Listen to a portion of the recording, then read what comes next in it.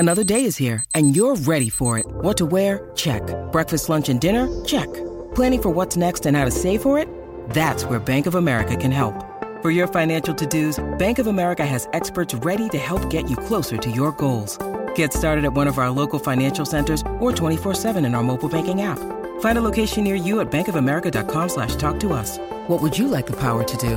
Mobile banking requires downloading the app and is only available for select devices. Message and data rates may apply. Bank of America N.A., member FDIC. Ladies and gentlemen, boys and girls, thank you for listening to episode 2 of the podcast, Restore the Floor, about the Detroit Pistons and the NBA. Tonight, the Pistons take on the Cleveland Cavaliers, the red-hot Cleveland Cavaliers. Coming up in a few minutes on the podcast, we'll be talking to Jason Hillman, Vice President of Basketball Operation for the Cavs. But Wednesday night in Milwaukee, you thought maybe because they played really well in a loss against Milwaukee on Monday, the Pistons would maybe be able to eke out another upset win like they did over Golden State. But, man, from the get-go, it was Giannis, and the Pistons just could never get it together. No, and it was just, and the fact that we said take the over, and then the Pistons go and score 18 in, multiple quarters. And I'm like, no NBA team scores under 20 anymore in a quarter. But it was just, it was uninspired.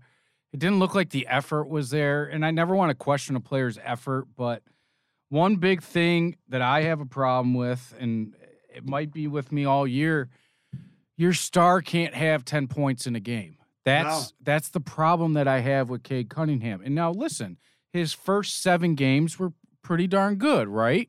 Especially his last 4 before last night. Yeah, and then just to have that clunker and the look on his face, not defeated, but it was just weird to me, right? And I understand when you play a team back-to-back like that. And the Milwaukee Bucks, listen, they're no slouch of a team. George and Greg mentioned many times on the broadcast how good the Bucks are and how much better the Bucks are going to get when they get Covington back. And it's like, but you want to see. You mean Middleton? Middleton and Covington. But right, yeah. Yeah, they're both out right now. Oh, Connaughton. Connaughton, there we go. And so you just want to see more of an effort. And I liked what I saw. It was Isaiah Stewart. We talked about it on the first episode about being able to shoot the 3 with confidence, and he was doing it again. But 2 for 3 from 3, 16 and 10. They just, because they got behind, so quickly. You're right. They had this defeatist look to them, and Ivy's going to have games like that. We all understand that, where he had only had 2 turnovers, but he can't shoot 3 for 11 every game. No, he can't. And the glaring hole right now is the size in the middle, man. Giannis, right? He plays like a guard, but he's 6'11", but he owned them in the paint last night. There was one drop step dunk that he had. I was like, holy shit. That's why this guy is so good. But then there's another one where he came down the lane, hammered it home, and even he looked like, wow, I just did that. You know what I mean? And you never want that to happen against your team. But coming up, it's the Cavs. It's a conference division, and you want to see more fight, right? I think at home you'll see more fight in that game. But one other thing about the game Wednesday night, it just seemed once they got behind, like the white flag came out, not on purpose, right? Psychologically. And on the other side, I think Giannis, more particularly him than anyone else, and Holiday had a great game as well. Again, he's so freaking good. But Giannis said, you know what? They almost beat us the other night. That ain't happening. We're going to take control early, and it's going to be on my shoulders early. And he did. He took the life right out of the Pistons. Yeah, and it's kind of funny, too, because usually in the NBA, you hear the cliche, only the last 3 minutes really matter in an NBA game. No, Giannis put that out of the way right off the rip, that was his game. But what kills me the most is freaking Brook Lopez. This guy, I feel like his brother Robin was never the guy that he is. You know what I mean? He was never going to be that good. They take on Robin tonight. That's right. But just the fact that Brook has been in the league since 2008, and he has been a double-digit-a-night guy his entire freaking career is amazing to me. And he's still putting in work. But that's where my point goes to of not having an inside presence.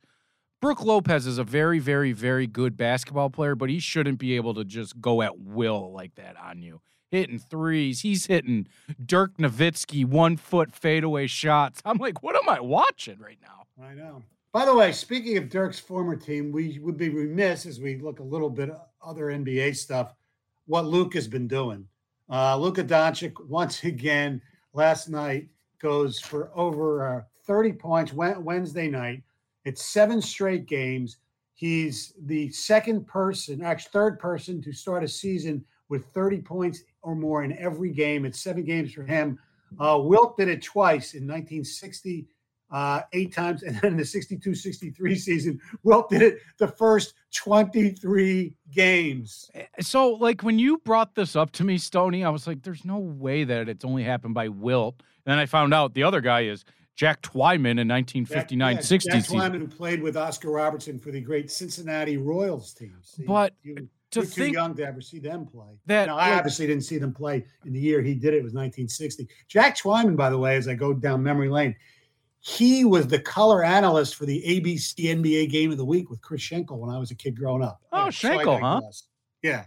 But I just couldn't believe that, all these prolific scorers that we've had in the NBA year after year, that Luka is the first one to do it since 1963. It's unbelievable. And we talked about this on the first episode about how Ja Morant is one of those guys that I would pay to go see, right? Luka Doncic is the same deal. I was lucky enough, pre-COVID, to go with the Pistons to Mexico City to watch them take on the Mavericks. Oh, yeah. And to watch him play, you don't realize that he is a legit 6'6". He doesn't move fast, but at the same time, he's still quicker than everybody else on the floor.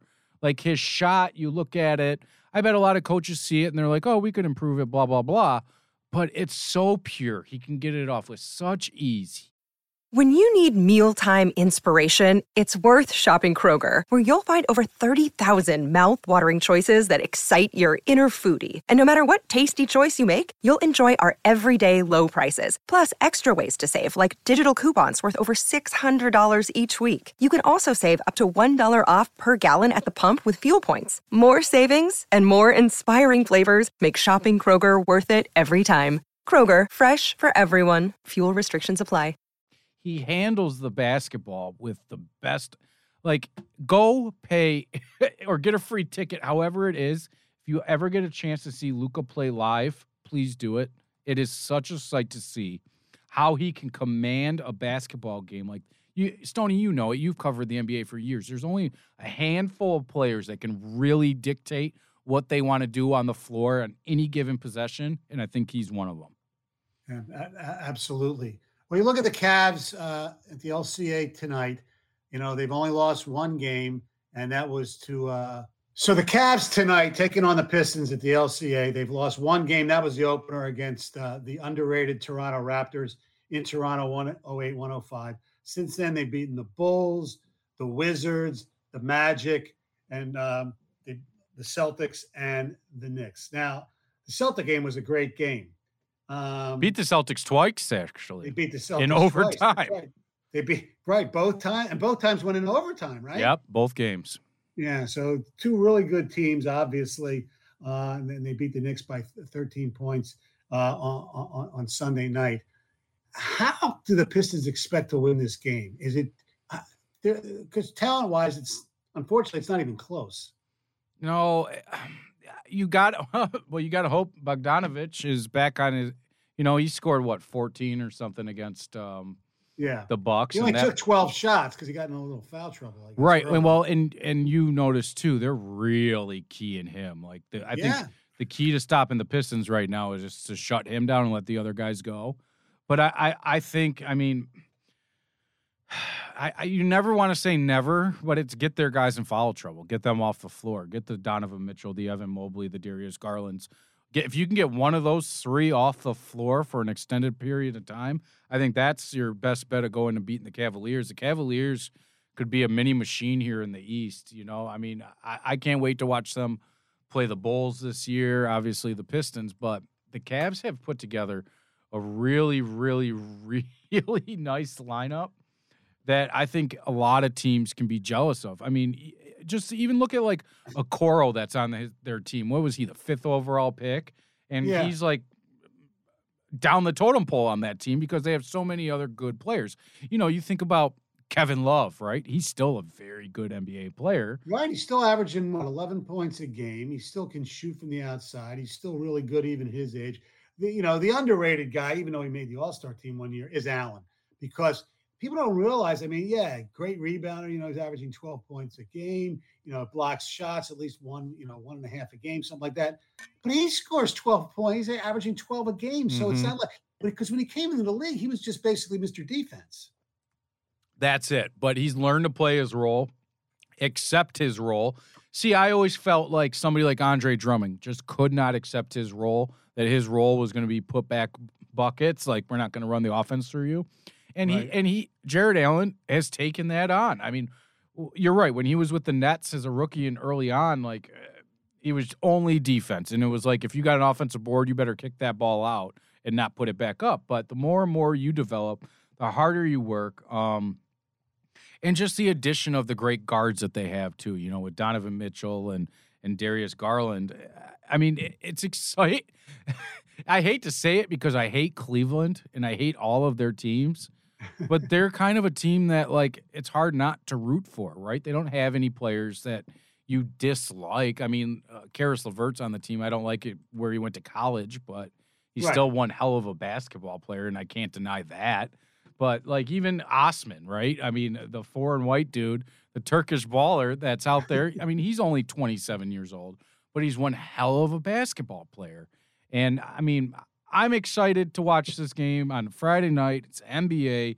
You get stars. I mean, say what you want. Donovan Mitchell, he's a star in this league. He is. I mean, when you have a nickname, Spider, you're a star, right? 100%.